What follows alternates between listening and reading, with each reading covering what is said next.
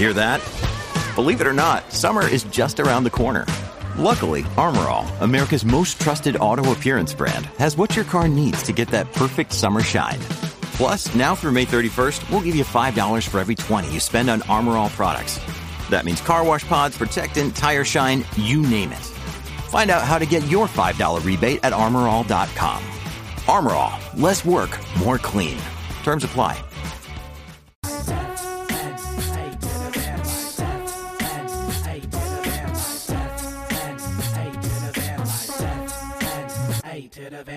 What's up, friends, and welcome back to the podcast. I'm Frankie. And I'm Alex. And together we are F&A Van Life. This is the podcast where every week we bring you news from the nomad community or talk with a fellow nomad to show you what it's like to really live life on the road.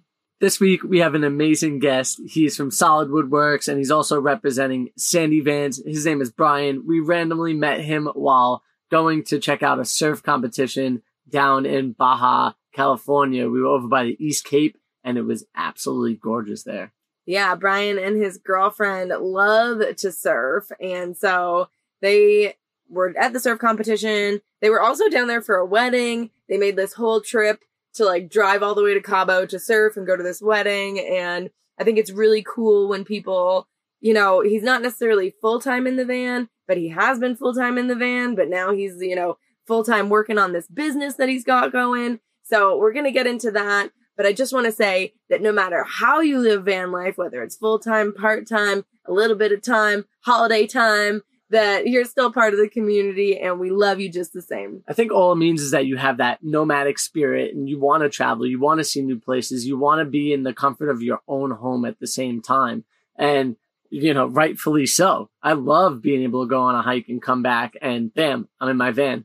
Or my house. I love to go to surf and then get back in the house and be able to take a shower. I love to be able to do all these things at my fingertips. You don't have to commute more than 5 minutes once you're in the spot. You could commute literally the walk back to your van. Yeah. And it's really nice to be able to, talk with people who understand some of the same challenges that we face living in a vehicle. I think that it's been actually a lot easier to do van life in Mexico than I thought it was going to be in terms of finding places to camp. And, there's a lot of cities in the United States, which later this month, I've got some news articles that we're going to go through that are really making it hard for van lifers out there. So obviously there's places that are still very van friendly, but there's definitely, more places on the list that are locking down. You could definitely see the shift happening of, people trying to keep, vanners or I think a lot of it's more for the homeless population. But yeah, vanners, they're trying to keep out of their cities in the sense of living in a van. They don't want people staying outside their house. I don't know how we kind of diffuse this situation, but if there's some ideas that you guys may have that you think might help these situations, maybe let us know in the comments, shoot us a DM, and maybe we could talk about it on the podcast together. Well, I think it's really funny because we recently put up a post where we had been parking in this neighborhood. And when I say neighborhood, let me explain. It was a very busy neighborhood with literally, it was a row of multifamily houses on one side, a row of multifamily houses on the other side. And in the middle of the, two-way street was a double-sided parking situation. The reason why the double-sided parking is there where you would back into it or front into it is actually for the beach area. Not only is it for the beach area, but at the same time, the people that live there don't park in these spots. They actually park in front of their houses or pull into their driveway, or they have a garage where they park their vehicles. And you can see that, so for them to say that, oh, well, you're taking up the people's parking there. No, it's actually public parking. Okay, but so here's the thing. There's also bathrooms in the parking area. Anyways, it's very public. And so somebody in the neighborhood doesn't like vans. And so they left a note on our vehicle that said you can't park here. You've been added to our registry. If you park here again, you're in trouble. We're going to call the cops and you're going to get towed. And so I made a little TikTok about it.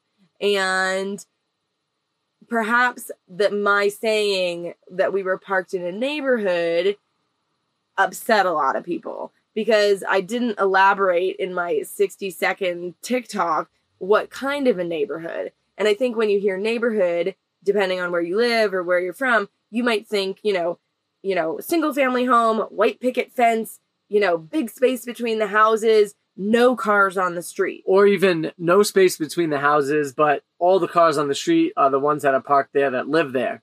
So you're thinking of this neighborhood that is properly set up for the people that live there and not necessarily add in people from elsewhere that are staying in vehicles. Sure. And I think that, we've stayed in a lot of neighborhoods where there's a ton of vehicles parked on the street and it's just commonplace, like whether it's a bigger city, whether it's, a college town, whatever, like people are used to seeing cars on the street. They don't look at those cars as a threat, right? But if you live in like a suburban, very quiet place, you see a random car parked on the street that you've never seen before on a neighborhood where no cars park on the street. And yeah, you're going to be a little bit wondering, who's that car? But that was not the situation. Who's that guy? The man on the cycle. Ridiculous. So anyways, a large percentage of the comments are like, I wouldn't want you in my neighborhood and you would terrify me and you would make it so scary for my kids to live and I would call the cops on you, and like really not nice. And I totally understand that people don't know who those people might be, but why can't we be a little bit more open-minded and maybe say hi or ask and I can understand if somebody comes and parks overnight and leaves early in the morning. Or doing something really creepy. Yeah. Like if you're sitting outside your van, like fiddling your junk, like, yeah, call the cops. That person's nuts. One thing that we always used to do is we used to have like our information on our van, and I think that definitely helped us out a little bit. But then even having the information on the van, we've been, put into an email with the council of the city and in a place that's actually supposed to be very van friendly, as well as just friendly towards people who are less fortunate as well, but yet once again, we made it into their database too. And like, once again, we're okay with it. We know that it's going to be part of the lifestyle that we're living. But how do we come to like a good term with these people that feel this way? And I think a lot of these people are actually, I hate to say it, but more of like the liberal style people that wind up being so scared of other people. Where I think that that's supposed to be like, you're going to want to help each other, no? I don't know. Do you think the liberal style people were the ones offering to shoot us if they saw us on their property? No, that was different though. That was on TikTok. You know what I mean? Like the one who put the letter on our van, I feel like there's a very good possibility that they might have been somebody who's okay with a lot of different things, but for whatever reason, this area does get picked up by like a lot of different vans or box trucks, and like when we went there one night, left, and then when we came back, we did see kind of the same vehicles in the area as well. So I feel like a lot of people might lurk in this area for a bit longer than maybe what they should. But the gas crisis nowadays is probably making people stay especially put even in California. Longer. Oh yeah. But so anyways, I think the big thing is that people love van life and they see the content and they love the vans and they think it's so beautiful and cool, as long as you're not parking in their neighborhood, I think is what it comes down to. It's like top 5 ways to stay cool in the summer living in a vehicle. Wow, high five, great content. Top 5 ways to stay cool living in a vehicle parked in somebody's residential neighborhood.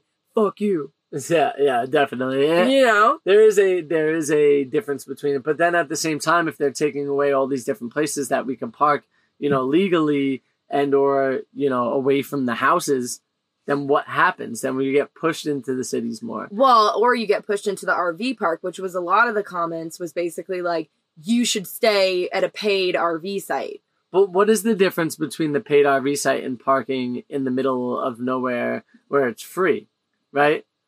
I'm on board with free camping. I know, but I'm asking the audience, what do you guys think the difference is? Let us know.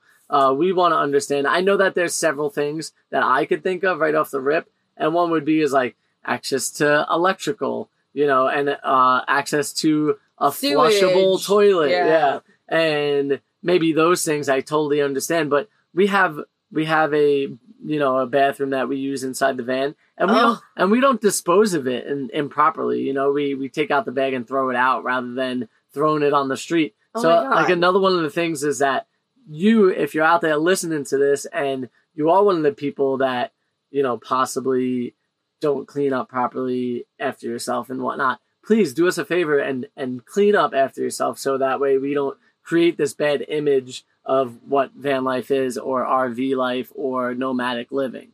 Yeah, well, one of the comments was so funny.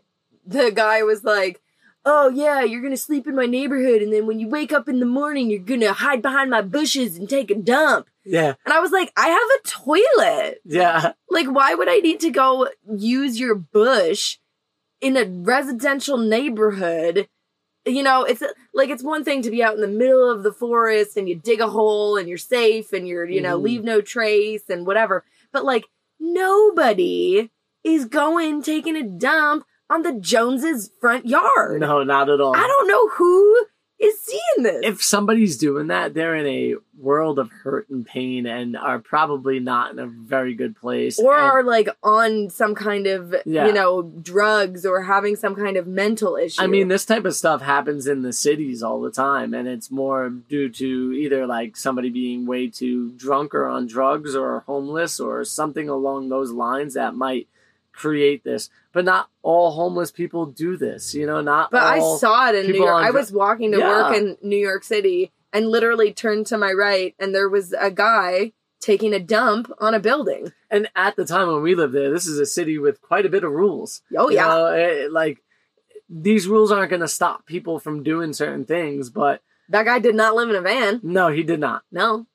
And, let's get away from this topic a little bit. Because, sorry, I get so heated about it. But I just think that there's a way to come to a common understanding that, like, living this lifestyle is actually a good thing. And that, you don't have to be afraid of it if you are in a, normal house setting. And, the argument of like, oh, you're going to depreciate the value of that home is a complete bullshit lie. The fact that people say that is kind of like a way to drive people out and like get other people in the community riled up. Because realistically, we parked in front of my sister's house for 50 days and it didn't depreciate their value of their house. They sold that house for like they sold it for double the amount of what they bought it for. So 2 years later, the fact that people say, oh, a van being in front of the house or a couple vans in the neighborhood, because they definitely had a few vans in the neighborhood, is going to depreciate the value is fucking bogus. Wow, we need to stop cursing so much. I mean, but anyways, we're riled up. This is obviously a topic that gets our blood boiling, because as people who live the lifestyle full time, it's really hard when you see these different communities cracking down on it. But I think that the way that Brian and Sandy Vans is going about it, building awesome rigs for people to get out there and enjoy, more like the weekender kind of people, but now he's transitioning more into a build that would be for a full-time liver. Either way, Brian's got tons of tips on how to build vans right, what to look out for if you're building your own van, and what to look out for if you're looking to have somebody else build your van as well. Mm-hmm. So let's get right into this conversation. We got Brian from Solid Woodworks. We're really excited to talk to you, bro. We got to meet you over in La Fortuna, and there was like a big surf competition going on over there. You were over there with your girl and your van, and we want to get to know you a little bit more. Tell us about you and how you got into van life. Yeah, it was super fun to meet you guys, and kind of just randomly parked next to each other and peeked in each other's vans. It's like, what do you got? And it's pretty fun, especially down in Baja, to kind of meet all these people. And there's a bunch of people converging from a lot of different places in the world, But yeah, I was born and raised pretty much a carpenter. My dad is a contractor, so he, remodels and builds homes here in Huntington Beach, Orange County area of California, Southern California. And just my whole life, we just always had a wood shop in our garage, and I was always the kid building the skate ramps for all my friends and had the coolest school projects, so I always build the coolest mission or all whatever projects we had, so it was just always in my blood in a way, and my dad got into woodworking through his dad a little bit, and then just really just enjoyed like some school projects and just kind of kept going with it, went from a framer to a cabinet maker to a contractor and just kind of worked his way up and has owned his own business for 35 years now. So I kind of just worked my way up, working with him and just doing all kinds of projects with him, installing windows when I was a kid, working on our own house, going to his job sites after school. And then when I graduated high school, I started working at his company called Huntington Beach Cabinets and Remodeling, and just learned how to build custom cabinetry and install it, and a little bit of drywall, a little electrical, a little bit of plumbing, everything. So that was just really handy now later in life building vans, because I just got a little bit of everything, a taste of everything, and at least a little bit of knowledge of every little piece of how to build a house, which a van is pretty much a small house. So when things got a little slow back in maybe 2016 or so with his company, I took on little side projects of building things for neighbors. And then some friends just brought me a Toyota Tacoma. I was like, hey, can you put like a drawer in the back so I can put my surfboard under it and I can go camping? I'm like, yeah, sure. I can easily do that. That's, no problem compared to building a house full of cabinets, And then a friend brought me a van, and I kind of like was always interested in YouTube and put some of the videos of me traveling up there. And I kind of just put a couple of videos up there, and people just started going crazy. Nobody's really putting videos of van builds and how to build van videos, back in 2015, 2016. So it kind of just blew up from there, and just put out an email address, and just started getting all kinds of calls. And, 5-6 years later, still kind of doing it. And it's kind of morphed into a couple of different businesses, Solid Woodworks and Sandy Vans. But still love what I do, and still building for people. So it's been amazing. I think that's so cool that you come into the van building world with like tons of experience. Cause I feel like, for us, when we built our first van, Frank is a little bit of a jack of all trades, but he had never really worked with wood or anything like that. And so you could super tell, no shade on you, buddy. I have no shade. I don't feel any shade. It's all good. But it wasn't a very professionally built van, and you could certainly tell that. And then, we're in our second van now, and you can see that we've learned some skills and things like that. So I think it's really cool that, the very first projects that you were doing, you already had all this woodworking background. So that buddy that you built the frame in his Tacoma wasn't the whole thing fell apart the next day, Yeah. When did you build your first van for you? I guess technically the first personal van I ever built was probably back around that 2014, 15 or something like that. Me and my best friend went to Australia, and we bought a little van, and it was the easiest, simplest little build, kind of like my friend Elliot that you met down in Baja, just one big platform, a little van like that. So it was just us two, surfboards and backpacking gear underneath, us two on top. And I just didn't have a lot of tools there, obviously, but it was a really strong bed, and we ended up, selling it for more than we bought it for. So I guess that was technically the first van build. But since then, I had built a 4Runner drawer system for myself. I built another van in Australia, and then the van you saw down in Baja a couple months ago is my first personal van, I guess, here in America that I actually put a lot of time into. And it's on its third rendering. It's every time I build something, I'm like, you live with it for 6 to 8 months. I'm like, that could be better, or I should do that, this way. And it just kind of keeps getting better and better. And hopefully it'll be pretty much ready to go in the next couple of weeks here. And then I'll probably be selling it at the end of the year to upgrade to a bigger van, because I've got too much stuff I want to bring.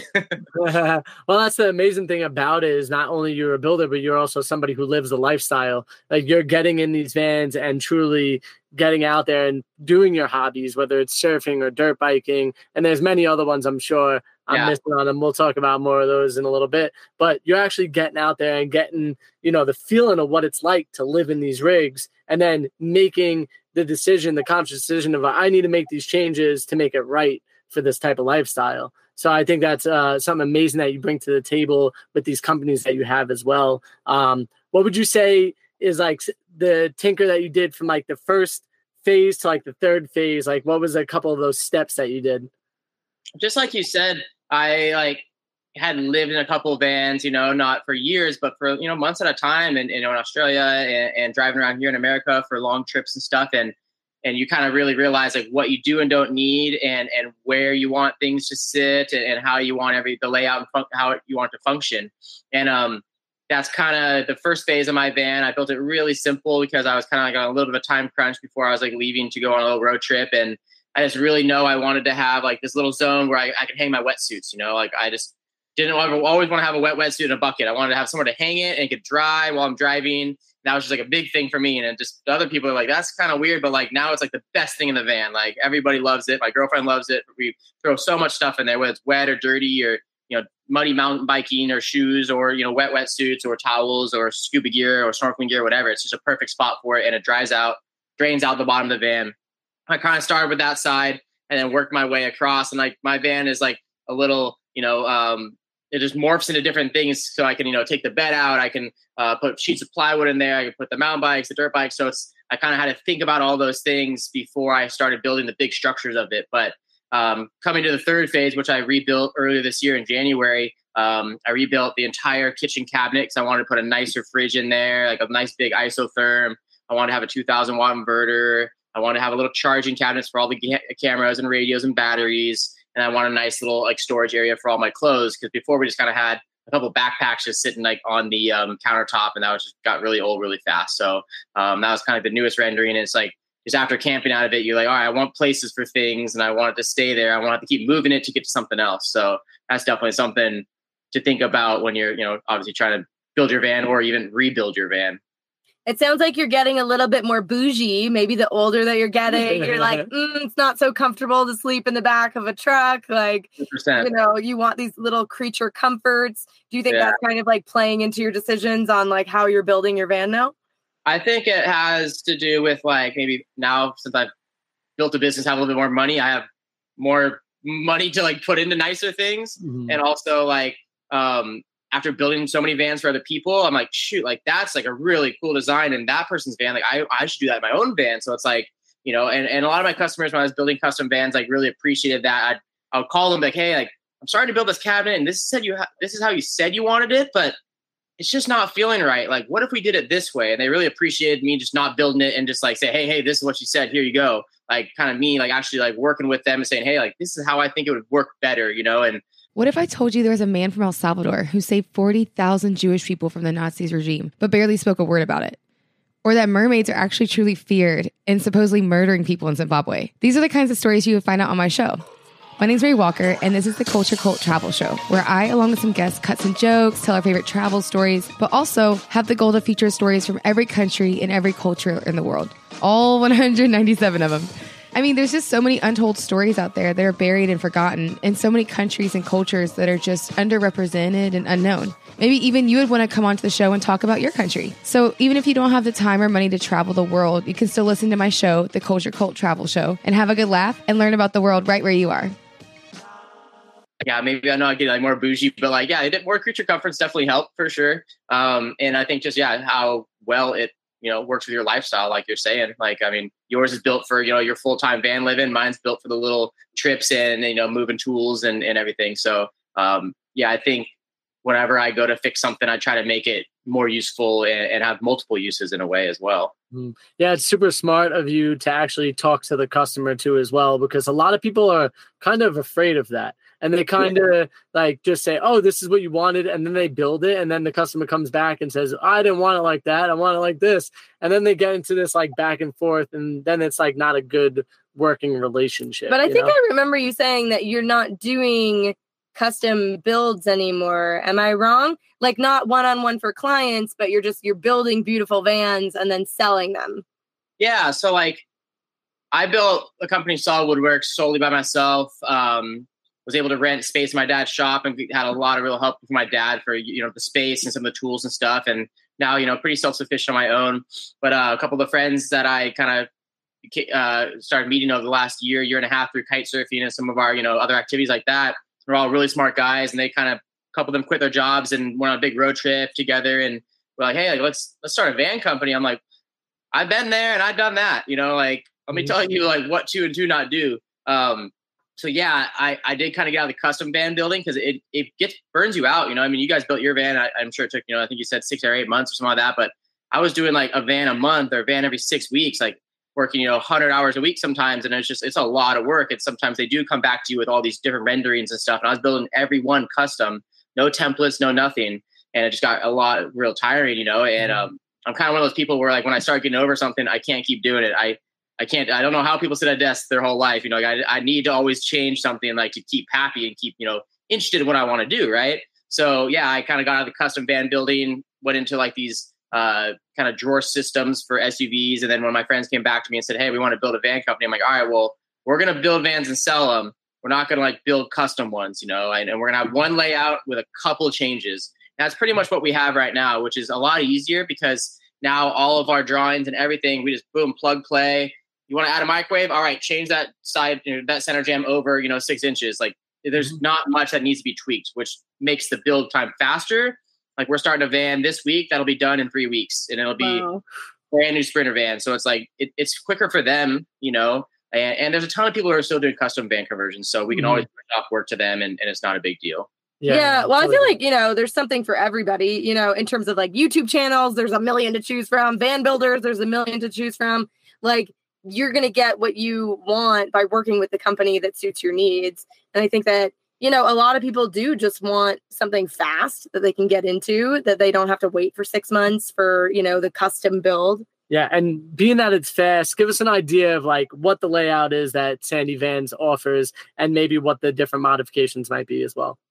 So at the moment, our layout is pretty much a U-shaped dinette, which I believe is kind of similar to what you guys have. I couldn't see yours was in bed mode, but pretty much in the very back of the van, you have a 6.5 foot long U-shaped dinette, 2 bench seats on each side. Then you have a removable centerpiece, the top and the front. So if you're looking through the back of the van, you have 3 big cubbies to store, camping chairs, gear, snowboards, and skis can slide all the way through one of the bench seats, both of the bench seats technically. One's deeper than the other because we have an electrical system on one side. Mm-hmm.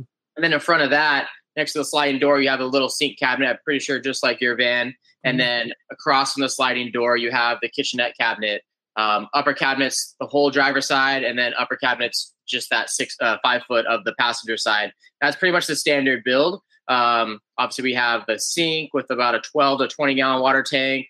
We have the fridge. Then we have an electrical system from 200 to 400 amp hours, 175 watts of solar on the roof, the dual battery isolator to charge it as well. And a couple of the recent accessories and modifications that we've been doing, or just kind of add-ons, I should say, are adding a microwave, adding a slide-out composting toilet, adding kind of like maybe a little bit different ceiling, paneling, and then letting the customers choose their different cabinet color and countertop color. So a couple little things like that, a couple different colors of the fixtures, but the layout itself is pretty much straightforward. You can change the cushion color, of course, and the idea is to have about 3 or 4, variations of, cushions, wall wrapping, material, cabinet material, countertops, and things like that. So, I mean, you can kind of just pick and choose a couple little things, but it's pretty much going to be the same layout. We will be coming out with a new layout with more of like a livable layout because of this housing crisis that's probably going to happen. So we can have like, the weekender, and then we can have like the livable one where you think you're going to live in it for, months or forever. Mm-hmm. So, well, I love the U-shaped layout compared to, we had the platform bed in our first van, and now that we have this U-shape, it's actually great for like hosting and being able to hang out with other people. And especially if you're a weekender, it makes it to where you could really go enjoy a trip with a couple of different friends, maybe have a couple tents. You could throw out a few tents for other people. It makes the experience a lot more friendly than having more of that closed off van. But I think what we have is that this was our second van build. And so we had already downsized tremendously to get into the first van. And then as we were living in the first van, we downsized even more in terms of like the stuff and the clothes and the gear, whatever. And so when we got into this van, we weren't so worried about having tons and tons of storage, which, in our next build, we're probably going to have a fixed bed and a dinette. It's like the evolution of the van build and your needs and, what you want as you're kind of, the longer that you're on the road. But so I'm actually very curious. This is not about the van building, but you talked about van life in Australia and you went back twice, it sounds like. So can you tell us a little bit about your time down there? Because that's something that we definitely want to do eventually. Well, I'm the guy, and I've got a lot of friends and a lot of pins on a map. So I'll let you know whenever you make the jump. But yeah, Australia, it always been like in my head because I'm a surfer, and you always see the competitions there and the surfers from Australia. And in just after high school and community college, I met a really cool Australian guy in a couple classes, and became really good friends. And then his family ended up living in LA for a couple of years. So we just got to hang out for a while. And me and my best friend, we're good friends with Eddie, our buddy from Australia. And when my buddy graduated college, I'm like, dude, we're going to Australia. That's what we got to do. Like, I've always wanted to go. Like, you've just played 8 years of football. Like, let's just go visit Eddie in Australia. He's moved back there now. Let's go do it. And So it's just like the perfect timing, and an awesome trip with my best friend that we dreamed about since we were kids. You know, me and my best friend Bryce are like Dumb and Dumber. We're just like can have a great time anywhere, can dance to any music, and then we just had a great time backpacking around Australia for a couple of months. And that was my first like kind of taste of it. And I love this country. I love the people. I've been back a couple times after that for my sister. She was a competitive surfer for a little bit, so I got to go back with her for a couple weeks to a month at a time for some competitions they had there. And then I was getting to like, 27, 28 years old. And I just remember hearing like, you can get a visa there for up to 2 years before you're 30. And I was like, well, I need to get on this. So I want to go back. I want to see all my friends I've met traveling around the world surfing. And I just loved the country. So I went back a couple years before the pandemic and got a working visa, bought a van, lived in that. And then also had if I'd stay in a city for a couple of months and work and then move on to the next city, and came home for summer for a month, came home for Christmas. So I wasn't like fully there for 2 years straight, but in 2 years, I probably spent, 16 months, 18 months there probably. And it was just amazing. And I was actually in the process of getting a citizenship there before the pandemic hit. So that kind of took a back burner. And now, who knows what'll happen, but I still have some leeway to, move forward if I ever want to do that again. But yeah, if you want to go do like the best, easiest, like van lifing trip, like Australia's the place. Like they love vans. There's tons of free camping, tons of beautiful places to stay. Like the roads are super clean, super safe country. It's like a little pricey for gas and stuff, but like, the conversion right now is kind of in our favor a little bit. So I would recommend it, over and over again to anybody to van life Australia, because it's just amazing and just a beautiful, clean country. And it's like America, but just like it would have been like, 100 years ago, just way less people. It's a little more tropical, beautiful surf breaks, every corner you turn, you're just like, wow, like, is this real? Like you can drive on the beach here. Like this shouldn't be allowed. It's pretty awesome. That's so cool. That sounds absolutely incredible. And I can't wait for the time that we get to experience it. With that being said, if I remember correctly, I think there's some history with van life and Australia. Like van life kind of originated in Australia, if I'm not mistaken. Is that true? Do you know if that's true? I'm not sure. I've never gotten like an actual, history. I don't know if they've made a history book about it or anything, but when I was there back in like 2014, 2015, it was a thing for sure.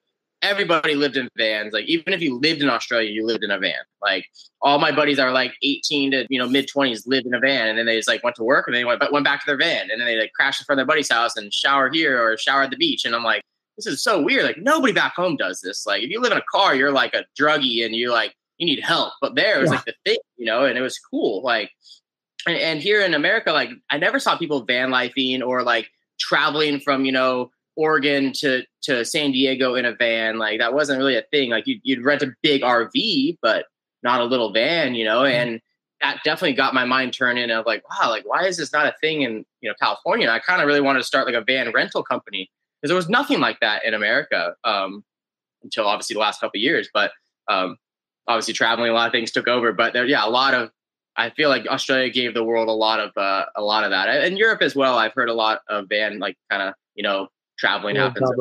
Well, I feel like it sounds like the whole sentiment towards van life in Australia is a lot kinder. Like you're saying, everybody loves the vanner. You could literally roll up and it's all cool. And I feel like in some places in America, that's true. But in other places in America, it's very much like, we don't want you here, and like, get your van out of my, neighborhood, and you're dangerous.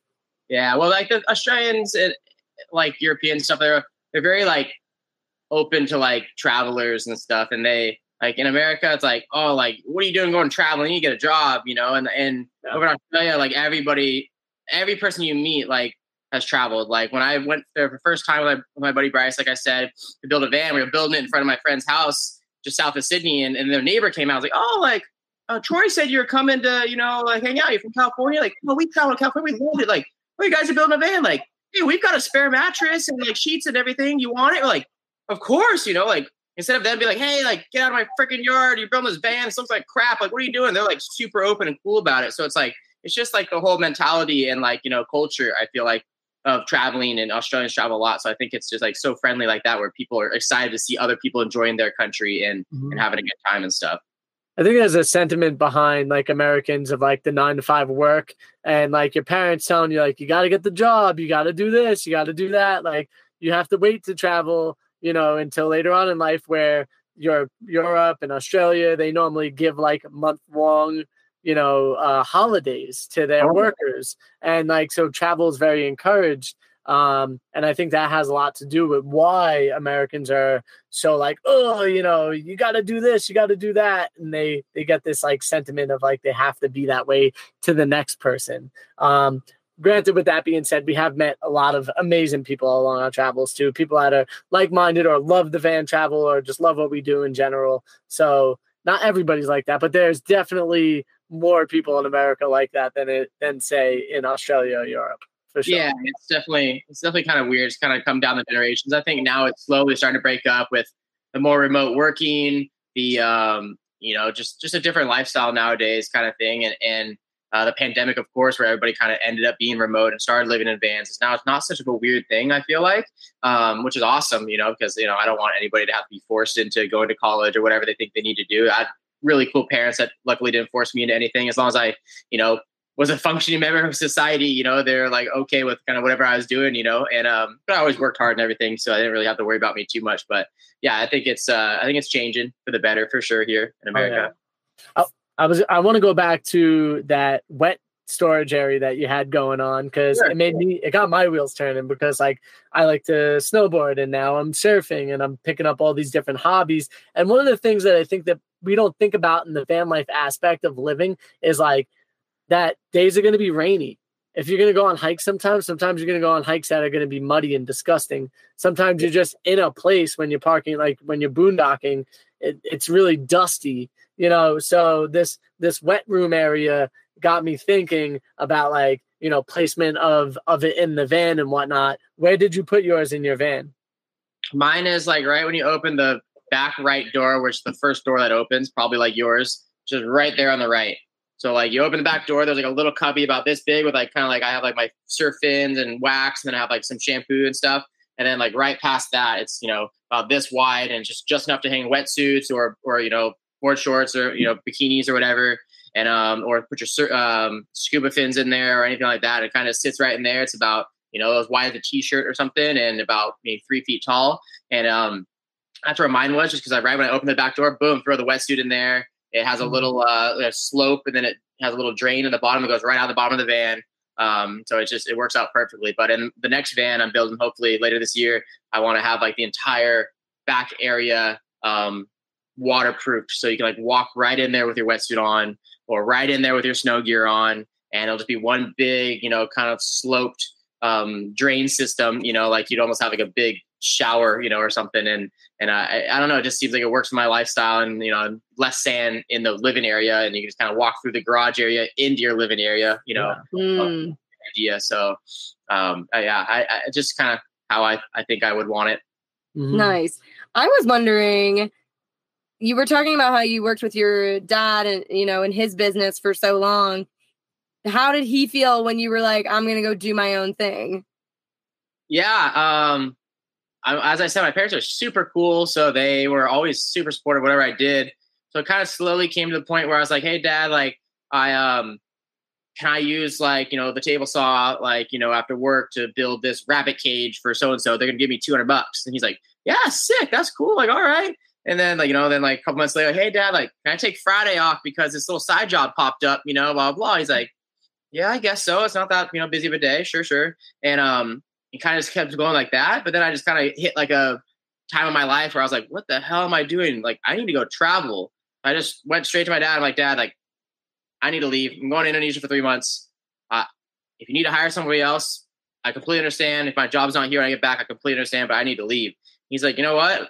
I think you should. Like, I wish I did that, before we got married and had everything. So it's like, he was like kind of living through me in a way. Like, so that was obviously pretty cool.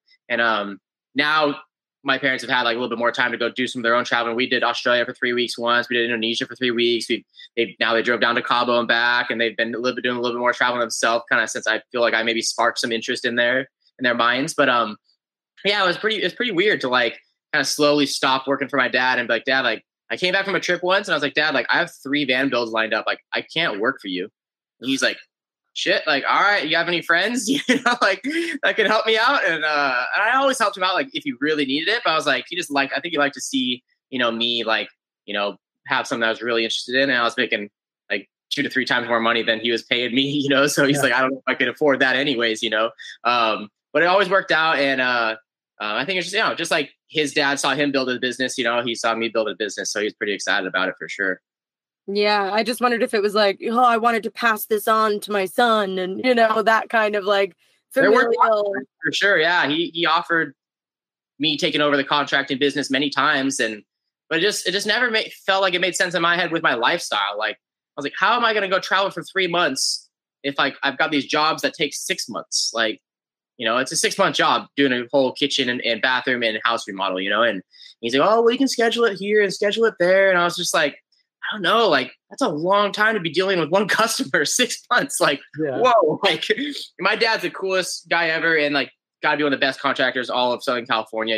He's all worked off of word of mouth his entire career. He's never advertised and he's busy. He's booked 1.5 years out right now. So he's always a great guy and just always gets everything done the right way and works really well with customers. So I learned from that and that took that in my own business. But like, I just couldn't imagine like having to work for 6 months straight with the same person. And also like we'd have to drive an hour to hour and a half to the jobs and sit in traffic all day, where people would bring me their vans. It would sit at our shop and I would just go surf, go to the shop from 9 to 5, go home, or obviously work till 10 o'clock, whatever the job needed, but just way less driving. Really, I hate the traffic and everything. So that was obviously a big part of why I wanted to work for myself.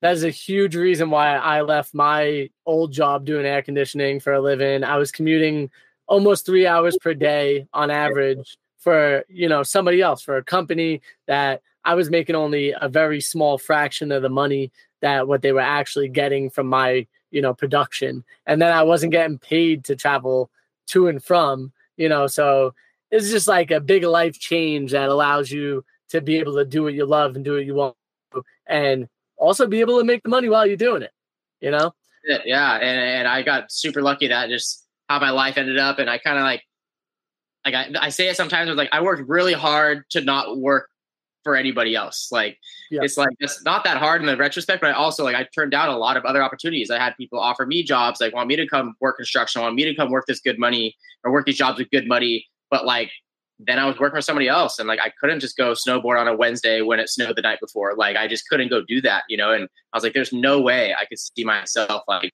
being stuck in that kind of, career. So like, I worked pretty hard to not work pretty hard, if that makes sense,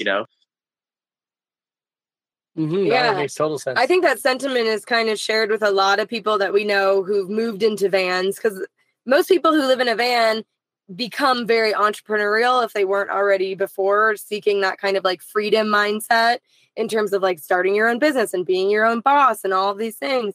And so, a lot of the people that we're the closest with hustle, like everybody's working towards that goal of, making a good income, but then also having the freedom and the flexibility to make that income wherever they want. Where, like you said, if you want to go on like a 2-day, out and back hike, you don't have to ask if that's like cool, That's the best way to live, in my opinion. 100%. And so for the people that say they can't afford, the van fully built out, I did see on your website that it looks like that you have like partial built like kits that people could buy. So can you tell us more about that? Oh, totally. Yeah. I mean, that's definitely, I think, what it's coming to in the van building world anyways. Kind of like, I think that upper cabinet that you guys have from that company, I couldn't remember their name, but yeah, it's just, that's kind of how I got into these 4Runner systems as well. It's like so many people were messaging me like, hey, like, can you sell me those blueprints for that? Can you sell me blueprints for that? And I kind of started out with the smallest thing first, like these little 4Runner boxes. It's a pretty simple idea, but for somebody who has no tools or no experience or anything, like it's kind of hard, to make something that's square and the drawers pull out properly and it's the right depth and everything and height. So that's like where I kind of start with that. And then when the whole idea of the van company started, I was like, well, definitely we got to make kits, we got to make this, we got to make that. And luckily my partner's on the same page. My partner, Evan, that's the whole engineer side of it, does all the CAD drawings, is like, we play off each other so well because we have that mind of seeing how things are already going to look before they're even built. So that's my expertise right now, is all the cabinetry, Evan's doing all the CAD work and all like the exterior accessories and some electrical systems. And we have Alan that's doing all the sales and lead generation and working directly with the customers, find out like what color they want for all their, countertops and all that. So it's like all three of us that work really well in that aspect. And the kits are just like, why not? If we're going to go through all the work to make these kits to fit perfectly in a Sprinter, so when we get the Sprinter, boom, we can do it as quickly as possible. Why not offer these to other people so that they can have the same concept? Like maybe it might cost us, cost somebody, $50,000 to get a van converted. But if they can buy some of these kits for 5, 10, 15 grand and kind of do some of the work themselves, and maybe they don't need the whole kit, but they just want the kitchen, or they just want the sink, or they want the bench seat, and they can work up to, purchasing more things, or they don't even want all that, then like we can just offer a little piece of the puzzle. So that's the idea. And right now we offer wall panel kits and ceiling kits that make the entire van, fully, closed and insulated. Obviously you do your own installation, then these attach and they fit perfectly to all the grooves and notches. And then we are also selling roof racks and ladders at the moment. So hopefully in the next couple of months, we'll have the full cabinets ready to go. It's a lot of, testing and making sure that it's something that somebody else can build. So we got to make the videos on how to build it, or very good directions like IKEA. It's a lot of work that goes into trying to, and I've already been through all of this with my own company, Solid Woodworks, doing all these drawer systems. And 2 drawers, you would not think it'd be that hard to explain to somebody how to build 2 drawers, but for somebody that has absolutely no knowledge, it is. My girlfriend has a degree in chemistry, and I don't know anything about that. But when she reads something on a bottle that makes complete sense to her, but to me, it doesn't make any sense. So it's like, I understand that not everybody grew up with a dad that, is a carpenter. So we're trying to make it as simple as we can for people, and it just fits and it works really well. And all the designs are coming from myself. So, 15 years of doing woodworking, so they should be pretty good. Yeah, hell yeah. I love the fact that you're also putting up YouTube videos explaining how it actually gets installed. But first, a word from today's sponsor. You're listening to the Productive Not Busy podcast, where our mission is to make you more money so you'll have less stress and more free time. It's all about mindset, attitude, and taking action. And your host, Wayne Weathersby, knows how to make that happen. He's negotiated and closed over $150 million in contracts while building businesses with proven success strategies that he wants to share with you. So if you're ready to make some real money, then let's get to it. Here's Coach Wayne. Definitely great having an interactive type of service rather than reading the directions and trying to put it together, because you can see it. You can physically see it going up. And even if maybe you read the direction a little bit wrong, you could be like, oh, okay, this is where that goes. This is where that screw goes in. I love that. Now, is this only for Sprinter vans, or is it for Transits? Is it for ProMasters? What exactly is it for? Yeah, we're only doing the Sprinter vans and 144s at the moment. I guess the kitchen cabinets, everything could technically fit in a 170 except the wall panel kits, because obviously they're longer, but you could easily put a kitchen or the sink and stuff once we get it into the 170. But I will actually be getting a 170 wheelbase Sprinter in the next couple months here. So that maybe will be the test one. So we'll be able to, make kits for that as well. But we're just kind of sticking with the Sprinters because it seems like that's the biggest market at the moment. We were able to work pretty closely with a Mercedes dealership here in Southern California. So it kind of just worked out really well like that.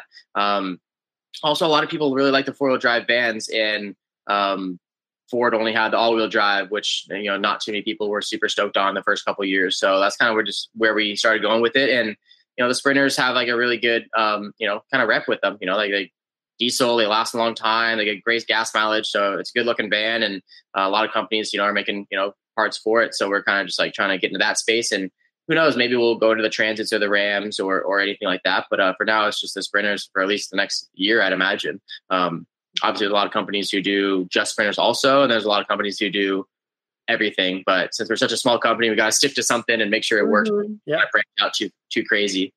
And the other aspect of this company too is if somebody wanted to actually get a feel for what one of your vans are like, they could also rent them out too, right?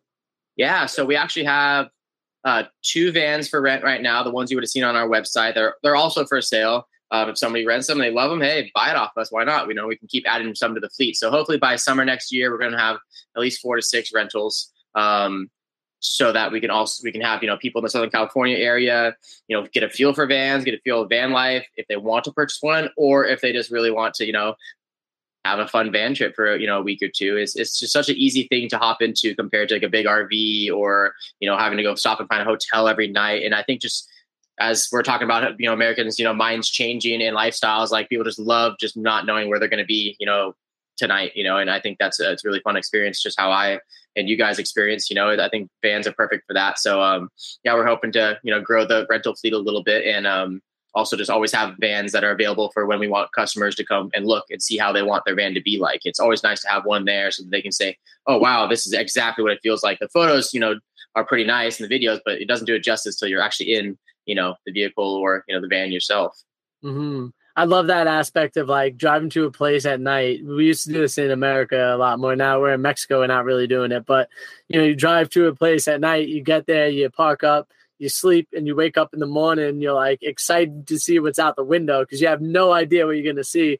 And then boom, it opens up to like a mountainside and like a drop off of like all these beautiful trees. You know, like the ideal feeling of what people on the internet at least think what van life is. Yeah, no, it is. It's funny. Like I get like back, as I said, back in the day, 5-6 years ago when the van life thing wasn't so big, like, it was just fun. It was fun, like, building van stuff. Now people are like, oh, you're one of those van builder guys, oh yeah, there's a million of you. It's like, well, I've kind of been doing it for a while, compared to, most people, there's businesses that are, do 10 million in revenue and they've only been around for 2 years, in their van companies, so it's like, I didn't get massive like that, and in a way, like had an opportunity to get really big like that. Had a couple people who wanted to invest in my business, but I just didn't really want to like if I was going that big, I was not going to be able to take the time off that I wanted to, so, I think, I made the right decisions. Well, I think you're also doing it out of love and like the fact you want to help somebody where the other businesses are probably doing it more for the profit end. If they're scaling up to that size, at least, We went to visit like a big builder in Phoenix. When we were looking for this second van, he had a van listed for sale. And anyways, we ended up touring his facility and it almost felt like a little bit soulless and it felt a little bit, like, I don't want to say shitty, like quality or whatever, but like you would look at the van and you're like, that doesn't look like a van that you would want to live in, like it just felt very like formulaic.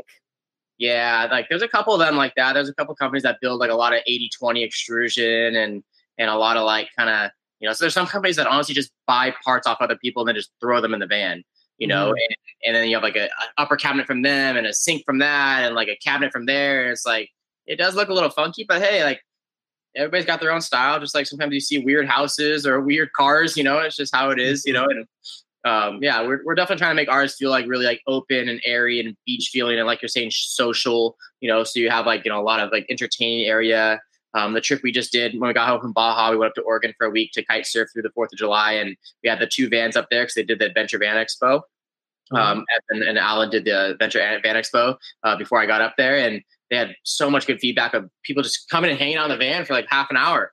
And it's just so comfortable. You can sit here, you can sit there, and they have their, the dog and the kid and their husband. Like, I can see us just sitting here, like hanging out at the beach or, making food after a hike. It's not like so claustrophobic in there because you have like that open setup and stuff. And where there are some companies that just do one massive bed and then there's like a little tiny counter. It's to each their own. Depending on what you need out of your van. But that's a bit of it.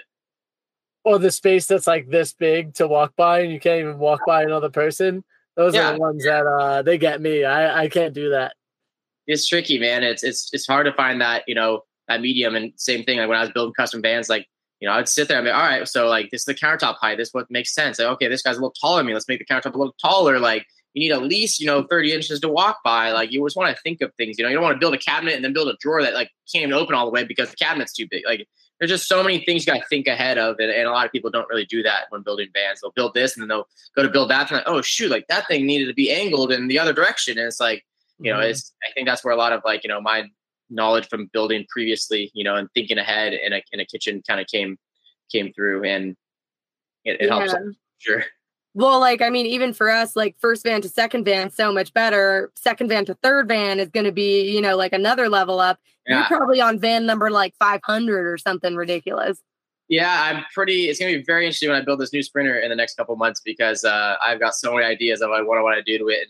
And since I built this van 3 years ago, it's like there's so many new products, and a couple of different companies I've been working with. So I'm pretty excited to get some new products and, just new designs in the van. And it'll be pretty amazing. It's going to be if this van's a transformer, this one's going to be even better. So the version 2, it's going to have the lift, the Happy Jack bed lift and Starlink. It's going to have everything to go anywhere. And maybe I'll be able to drive it all the way down to Central America again, like you guys. Yeah, that'd be awesome. We actually just got Starlink. It's being sent to us right now. So we actually, right before we jumped on this call, we got the notification that it had finally shipped because we've been watching every day. Like, has it shipped? Has it shipped? Has it shipped? Yeah. I mean, imagine being able to kind of just chill at like La Fortuna where we met you and have, full access to be able to do the job that you need to do. And that was available if we would have had Starlink at that moment. But, we didn't, and that's okay. And we'll have it soon, and we'll let you know how it goes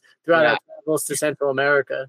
So that's a funny part, actually, that distinguishing our Sandy vans from other vans at that Adventure Van Expo that we went to in Oregon. Out of like 100 or 120 vans that were there, we were the only van that has Starlink installed on it. Whoa. It's crazy. So new.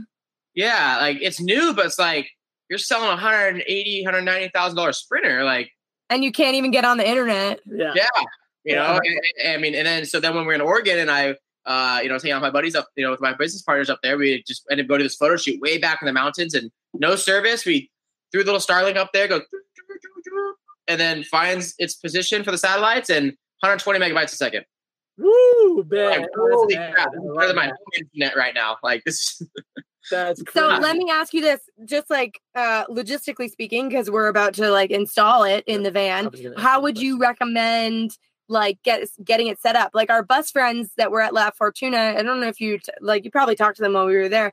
They literally have like their Starlink mounted to their roof and they just drive with it up there. But I feel like they're already like a really big machine to begin with. And it might be kind of aggressive to have it, on the roof of a van. I don't know. Like, what would you suggest? We are hoping to create some sort of proper mounting bracket so that it can stay up there, full time. It doesn't work while you're driving. Number one. Yeah. So that's one of the things. But it seems like it's very robust. Like it's a very strong, device. The only thing I would be scared of is just hitting a tree or anything happening to it because it's pretty expensive, right? And I don't know if there's many like replaceable parts at this moment, but it's not too hard to literally just sit outside your van. Like if you have everything else wired up, all you gotta do is like plug one thing into the little post. There's like a base, a post, and then like the satellite that's on there. And you just plug it in, and within a minute or two, you're on the internet. So it's not that hard to just kind of throw out there real quick. We are working on something to have it up there full time. But the one thing I would say, like when you're going to wire it, like make sure that the booster or the box, that kind of has all the components in it. Like make sure that's in a very ventilated area. Our first install, it was not a very ventilated area. It got really warm in there, and it puts out a lot of heat from that Starlink. Puts out quite a bit of amps as well. I think it's like 8 or 9 amps an hour. So just be conscious of that, with your battery and everything. But I wish that it was just mobile and it would just work while you're driving and you could just have it up there all the time. And I'm sure you can. I'm pretty scared, especially in Mexico. There's crazy trees and power lines and street signs and stuff everywhere. So if you're camped out, and you're driving down Baja was, pretty open, it'd probably be a lot better. But mainland is definitely tighter. Like even just the other day, we turned to go down a street and we're like, oh, it's 100% low hanging trees on a one-way street. Yeah. I guess we're just going for it. Yeah. Different beast. And then there was a hailstorm that happened, and one of the roads that we were going down, we changed our spot because we were kind of just sitting out in the open. So I found like a big tree to kind of get under. And while that hailstorm was going on, one of the electrical lines kind of drooped down, and obviously, we have to kind of drive by it, and it's rubbing on the roof. Imagine it just like catching the Starlink, Oh, totally. Yeah. You'd have to like be very conscious of that thing all the time, I feel like. So whether you just kind of brought your cable up to the roof and just had it sitting there ready to plug it in, or it's just a cable that was right next to the sliding door and you kind of just threw it out the sliding door real quick, had a little 10-foot cord on it or something. I think either of those would work pretty well. And I'm hoping by the time I build my van, we'll have some sort of system built, that it'll be able to be up there full time, and a couple ideas of how to protect it as well while it's up there. So, or maybe once we get that going, we'll have to send one to you. Yeah. I mean, yeah. It sounds like That'd be something awesome. that you could totally kit out like your other stuff, if it's literally just like a component or a mounting system or a bracket or like whatever it is, it would be pretty easy to just like whoop, whoop, whoop, put it in a bag and, ship it out. So Yeah. I think a lot more people are going to be getting on to Starlink, especially because I feel like the van life movement has kind of moved away from like, oh, it's just like some hippies living in the van down by the river. And now like a lot of people who live in vans have full-time corporate jobs and like literally need Or full-time businesses. Yeah, like you need internet when you're on the road, and you can, a lot of people can make an even bigger salary than what they made in their house, or going to an office. So just the ability to have that internet anywhere is going to be a game changer, especially for like us on YouTube. Like, Yeah. uploading a video can sometimes be like the worst part of our day. 3 days. Yeah. And you're just like, okay, the internet here is very bad, so let's go somewhere else. And then the internet there is very bad. And then like you don't have enough data on your cell phone. And then it's just all these things that you have to manage, where if we just had Starlink and we could be like, boop, and then it's up and it's done, it's going to just, it's worth $700 just to not have to deal with that anymore. Correct. Game changer. And honestly, for like, 100 or $120 a month or whatever it is, it's not that big of a deal compared to like, having a hotspot for 50 and then having to buy this Wii Boost and all that crazy stuff. So we're going to, recharge your, Mexican SIM card all the time. Like I definitely wish I would have had the Starlink many times when I traveled. And we're actually going on a trip to Egypt in a couple months. And I'm like, can we bring the Starlink? Like we're on a boat to go kite surfing for a little bit. And I looked it up and like they have a satellite map of where Starlink works. And like the whole Middle East is not, there's no satellites going over there yet. Like, damn it. Like we could be on this boat kite surfing and then working all night. Like would be. Yeah. Well, I would say you never know, because our friends who have it, the areas where it says that it's not available is just that they won't like ship it there yet. That doesn't necessarily mean that They might have roaming. Yeah. So you might be, and like map that I was looking at, but maybe it could have been something different. Yeah, who knows? But like our friends, like, so technically, like I should find that map, but like Guatemala, Nicaragua, Costa Rica aren't It's not available to purchase down there, but we're hoping that it still works. Well, like, I guess the two different ones they have is like the one that's like at home, it's always stationary. And then like that's a new package for the van, mobile is where you can just use it anywhere, because apparently if you have a Starlink, but it's not being used in your zip code for up to, I think over 2 months, then like they'll charge you or they'll cancel you or something. I think That's funny, because we have people who've had the home Starlink for like a year plus. And they change their home address every time they move. Yeah. So they just go into the app and say, oh no, I live in Phoenix now. Oh no, I live in Denver. Oh no, I've moved to Fairbanks, Alaska. And one of the biggest differences with having the home one and having the mobile one is the mobile one, if there's a lot of people on, then they'll throttle you. Where the home one, they won't. So there's a real good chance that if you have the home one, you might have a better access to service at all times. Gotcha. Okay. Yeah. Huh. Who knows? Yeah, but we've gotten it's very information. off track because we're very excited about it. Well, All good. Normally we ask the question of like, what kind of advice would you give to somebody? But I think that for this specific episode, it should be a little bit different. What is the message that Sandy Vans wants to send to the people and the people that are getting their vans? Yeah, I mean, Sandy Vans, like kind of I was explaining, like we're just, a couple of guys that are just really passionate about like what we're doing. We came from different walks of life and different businesses and different, previous employers and stuff. But we just came together to have like such a good, like, kind of work ethic together. Like we have like 7 people involved. We have a couple investors, and we have, myself, Evan, engineer, Alan, sales, and working with the customer. Then we got Connor doing all of our financing and everything, and also lead generation, all that. So we just got like this great group of people. We also have the other guy, Steven Stolp, that's down in San Diego, and he does custom ambulance conversions, and we brought him on, and he's doing all these rad like kind of more artsy like ceilings for us and doing electrical systems. And we just have like these people who just everybody brings a different piece of the puzzle. So you're kind of like getting like professionals from every single like genre of like, how a van goes together, right?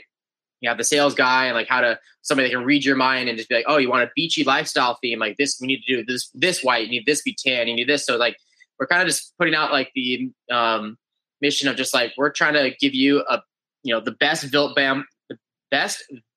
van possible for like a pretty reasonable price. And it's not going to be extravagant. We're not going to give you things that you don't need, but it's going to be like a perfect build for like what we're kind of right now. Our audience is like the weekenders, the people who want to go just for the weekend up to Big Sur, or people going for like a week or two, or people who just like literally want to drive around all day and like they always have all their gear in it. We're just trying to like get people to live like that sandy lifestyle, that San Diego lifestyle, like every day. Because honestly, van life has become a huge thing here in Southern California, and you don't have to live in a van to have a van life. So I think that's would be like the best way to explain our business, is just trying to give you the best thing that we can to feel like you're living that life every day.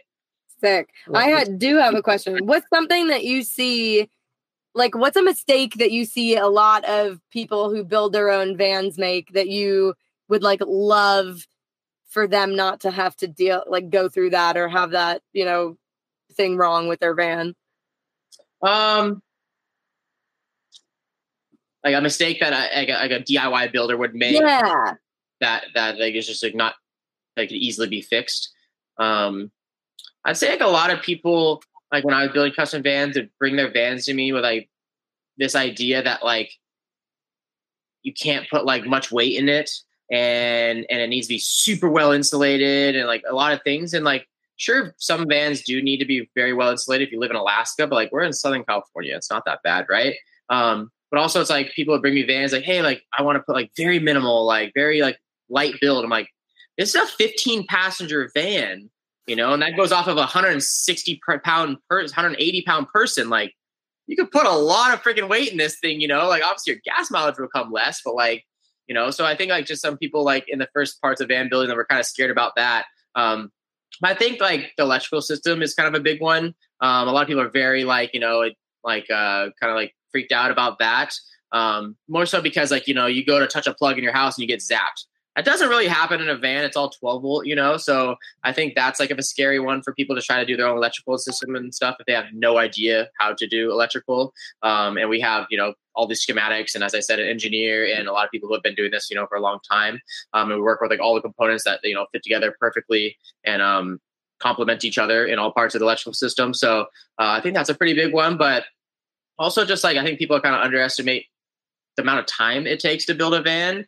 And so like, we're asking these prices for these vans, but like, I mean, you guys know how much time it took, to build your van, and these vans we're building are pretty freaking nice, so it's like, it takes a lot of work. So like, don't rack us on the price, I mean, go do it yourself and it might not come out the same way, it's kind of hard, sometimes when that happens. And I don't know, I had a lot of people, comment on all my videos when I was posting a lot on Solid Woodworks YouTube and stuff. It's like, this guy's ridiculous, $20,000 for that. And like, go do it yourself then and see what happens.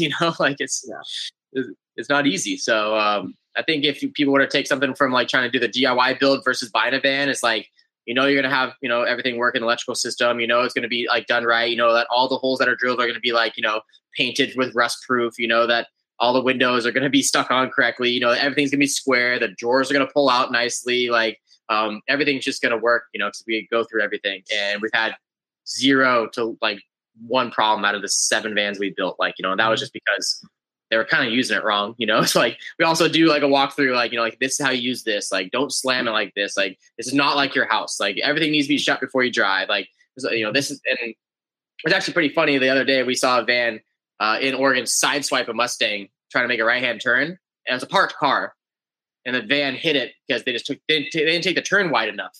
And it's like, maybe we should have a van, driving on how to own and drive and have a van, like watch, your height, like don't take turns, the body roll, like there's just a lot of things like that, it's a different vehicle than your little SUV. Yeah, I That's agree. like not a bad YouTube video. I was like, you have my wheels turning. I'm like, well, I want to make this video now too. But one thing that I said previously on podcast, if I was ever going to buy a van from a van builder, it would be somebody that I know that has been on the road, somebody that I feel like I could trust in the sense that they would build the van, structurally sound, as well as the fact that like I'd be able to live inside of it, whether it was on the weekend, whether it was, traveling full time. That's the person I would buy from. And I looked at your prices. They're very fair considering, how much time it actually takes. Like we would sell our van for the same price that you're selling yours, basically. So it just goes to show the quality of work that you do. When we saw your van personally as well, like even when you opened up your drawer and you opened up the other drawer and you could see all the charging electrical station behind it. Alex was like, ooh, her eyes lit up. She was so excited. She's like, we're totally having one of those in the next one. And I get it. I totally understand why. The price is the way it is. I do love the way that your van looked, and I'm sure that you build quality stuff, so we're excited to see more of the company evolve, as well as when we make our way back up to California, come by and visit and maybe take one of your vans out ourselves too. So you can really stand behind your product as well. Oh, it'd be awesome. Yeah. It's, that's it. I mean, you don't want anybody to come, like, just like how I learned when I was building, stuff for my dad's, like, you don't want to build this whole, you don't want to spend 6 months on this job. And then like all of a sudden you have to go back, for 10 different little things, for the next year because you didn't do it right the first time, you didn't, take that extra couple minutes. So that's what we're really trying to do in all these vans, where everything is getting, cut the right way and powder coated the right way. And, all the finishing and everything's getting adhered properly with the right glue and the right length screws, and that's a lot of little things that DIY builders don't think about. Like I literally had a guy message me yesterday, like, what length screw do I use when I try to install this? I'm like, well, you want to use something that's at least, 1.5 times the depth of this and this and that, and there's just so many little things that, with all of our knowledge together, we're just like doing it all the right way. And, trying to make it, feasible for everybody else. And all of our vans were able to offer like financing as well for the whole build. So it's like, you don't have to finance just the van. You can finance the van with the build in it, which is pretty awesome, which I don't think too many companies offer as well. So it's almost like financing a house. Like you buying the house with everything in it, like you don't have to buy the van and then pay $50,000 to get it converted. Like you can just do it all in one financing. We've had a couple people actually take out mortgages on their house to buy the van. And then they just added it all together. So it's like they kind of just bought a second house, with taking money out of their first house. So it's pretty cool. And a couple of vans that we've built and sold for people. One of the really cool ones recently was a traveling nurse. And it was her and her husband. They're going to, she's a traveling nurse. He works remotely and their dog. So we had him a little space for the dog and gave him a dog bed with the purchase and everything. And they're just going to use the van to take 1 to 2 week road trips to the next destination, and we just get a lot of customers that just like, really want to, have something comfortable to take around, and then another one with a family that had a couple kids. So we had a jump seat installed and we had an extra little kind of bed kind of, system set up. So just really cool. Like it's really cool building vans because you're not like a mechanic where somebody comes to you and, you tell them like the bad news and you owe $2,000 because this broke. Somebody's coming to you and they're getting like something pretty awesome for what they pay for it. At the end of it, you give it to them and they're very excited about it. They're not mad about spending that amount of money. So it's pretty awesome to see the customer light up at the end of the transaction like that for sure. Love that. I love to see your passion. It's amazing. Thank you so much for coming on the podcast too as well. We appreciate all your input and just getting to talk to somebody who actually builds these things for a living, because I think that's so wild. I know how hard it is to do from the fact that we've done it twice, and I have nothing but respect for the people that are out there doing it and allowing other people to be able to live their dreams, the ones that can't actually do it themselves.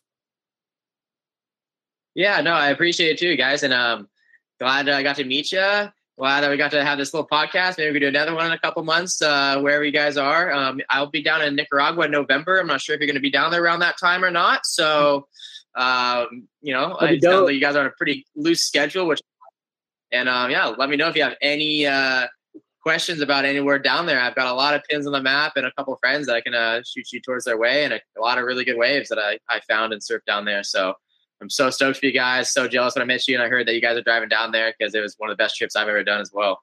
Nice. Hell yeah. Well, thank you so much. We're definitely going to stay in touch, and, hopefully we get to see you in Nicaragua. I think that would be insane.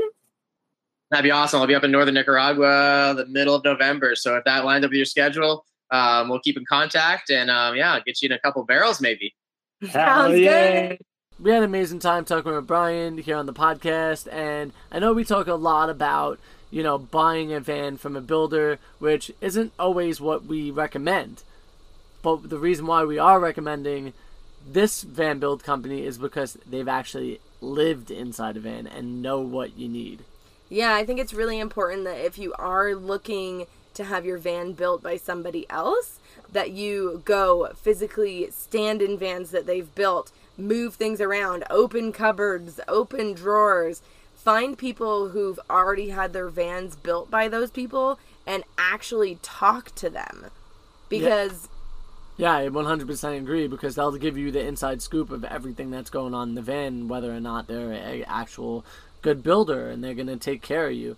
And I do believe that, you know, Brian is one of those people, and the people that he has backing him, working with him, sound all pretty amazing and like they know what they're doing. They all seem like adventure people too as well, that have been living their life on the road for quite some time. Yeah, since we met up with Brian, we've been multiple times. Frank's like, gosh, I wish we had a wet room inside the van. For sure. And I will say too that, you know, it gives us a lot of ideas on what we might do in our next rig, you know, because at some point in time we're going to decide to sell the van that we're in at the moment and build something new, because as you grow, as you go on, your needs kind of change, and the things that you want to do change. You know, where we might have wanted to stay, you know, just barely off the beaten path here in this van, you know, I think we're starting to come to a point where we really want to go way off the beaten path, you know. So at some point in time, we will be putting this van up for sale. So if you're looking and you're interested in something like that, or our van,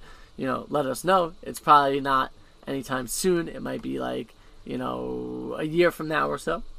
But, you know, just to give you an idea of what's going on. I think like probably less than a year. Yeah. I'm thinking like spring of 2023. Just after the winter? Yeah. Yeah, something like that. I don't know. We'll see what happens. We have been taking great care of her, even though we've had some crazy situations occur. Olive has been a beast for us as well. Oh, yeah.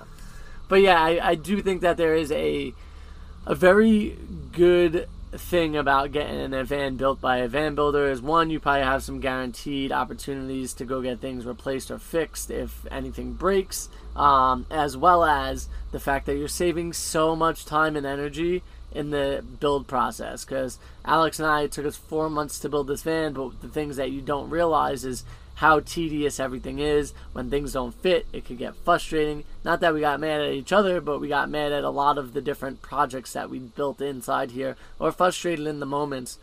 Yeah, we always talk about like being positive, and we were, but there are just things that you can't undo when you're building the van sometimes. You could undo it in the sense of woodwork, but you can't undo it in the sense of your attitude always. Oh, yeah, that's totally fair. I feel like, thinking back on it, I think that I went into this van build, I don't know, maybe with the wrong mindset or something like that. Like, I wanted to be on the road, and I was loving being on the road, and I wanted this van to be done as quickly as possible to be back on the road. So I don't think I was really trying to enjoy the build process. So, I don't know. I'm thinking that when we go into the next van build, that my whole mindset around the whole thing is going to be different. And, like, if things take time, they take time. And also, you got to realize that Frankie and I, at this point, like, our whole job was basically to build this van. Mm-hmm. So it wasn't like we were going to a 40-hour-a-week job and then also building a van like we did the first time, which was, you know, a whole stressful thing in itself. The second time around, our whole job was to build this van and film it and make videos about it. Well, and I think that's where we had the issue, too, is that we both wanted to be back on the road so fast that trying to film, edit, and do all those things actually pushed that time back quite a bit, as well as it made it less enjoyable, you know, because we were pressing to finish things very quickly instead of really enjoying the process and taking our time to get back on the road. Yeah, so, you know, everything in life is, you know, hindsight 2020, but hopefully we can take those lessons that we learned from the last build and carry them forward. You know, third build's the charm, right? Third build's the charm, and especially after you got done talking to a master carpenter, you know, you kind of get some better ideas of what you might do. Maybe we just show up at Brian's shop and be like, hey, we need cupboards. Because if you watched our video about redoing our kitchen, we're very bad at hinges. Yeah. We're not great, that's for sure. But I think after that learned experience, I'm definitely much better at it now. Yeah. So anyways, we love you guys so much. Thank you for listening to the show. We always appreciate you leaving 5-star reviews. Still haven't got one yet. I know you guys are out there. I know you're listening. Take 2 seconds. Drop that 5-star review. It super helps the channel grow. Yes, it does. And we hope that you enjoyed this podcast, and if you need any information, it will be in the description below, whether you want information about Brian or you want to come check out the YouTube channel or Instagram or TikTok or whatever it is that you're interested in. We are here for you, so just send us a message and we got you. If there's anything that you want to hear more about in the podcast, just let us know, because we want to cater to you guys. We want you guys to feel like this is your podcast, because technically it is. Yeah, so no matter what you're doing, make it an FNA day. Make sure you subscribe to their YouTube channel, FNA Van Life. Over all that.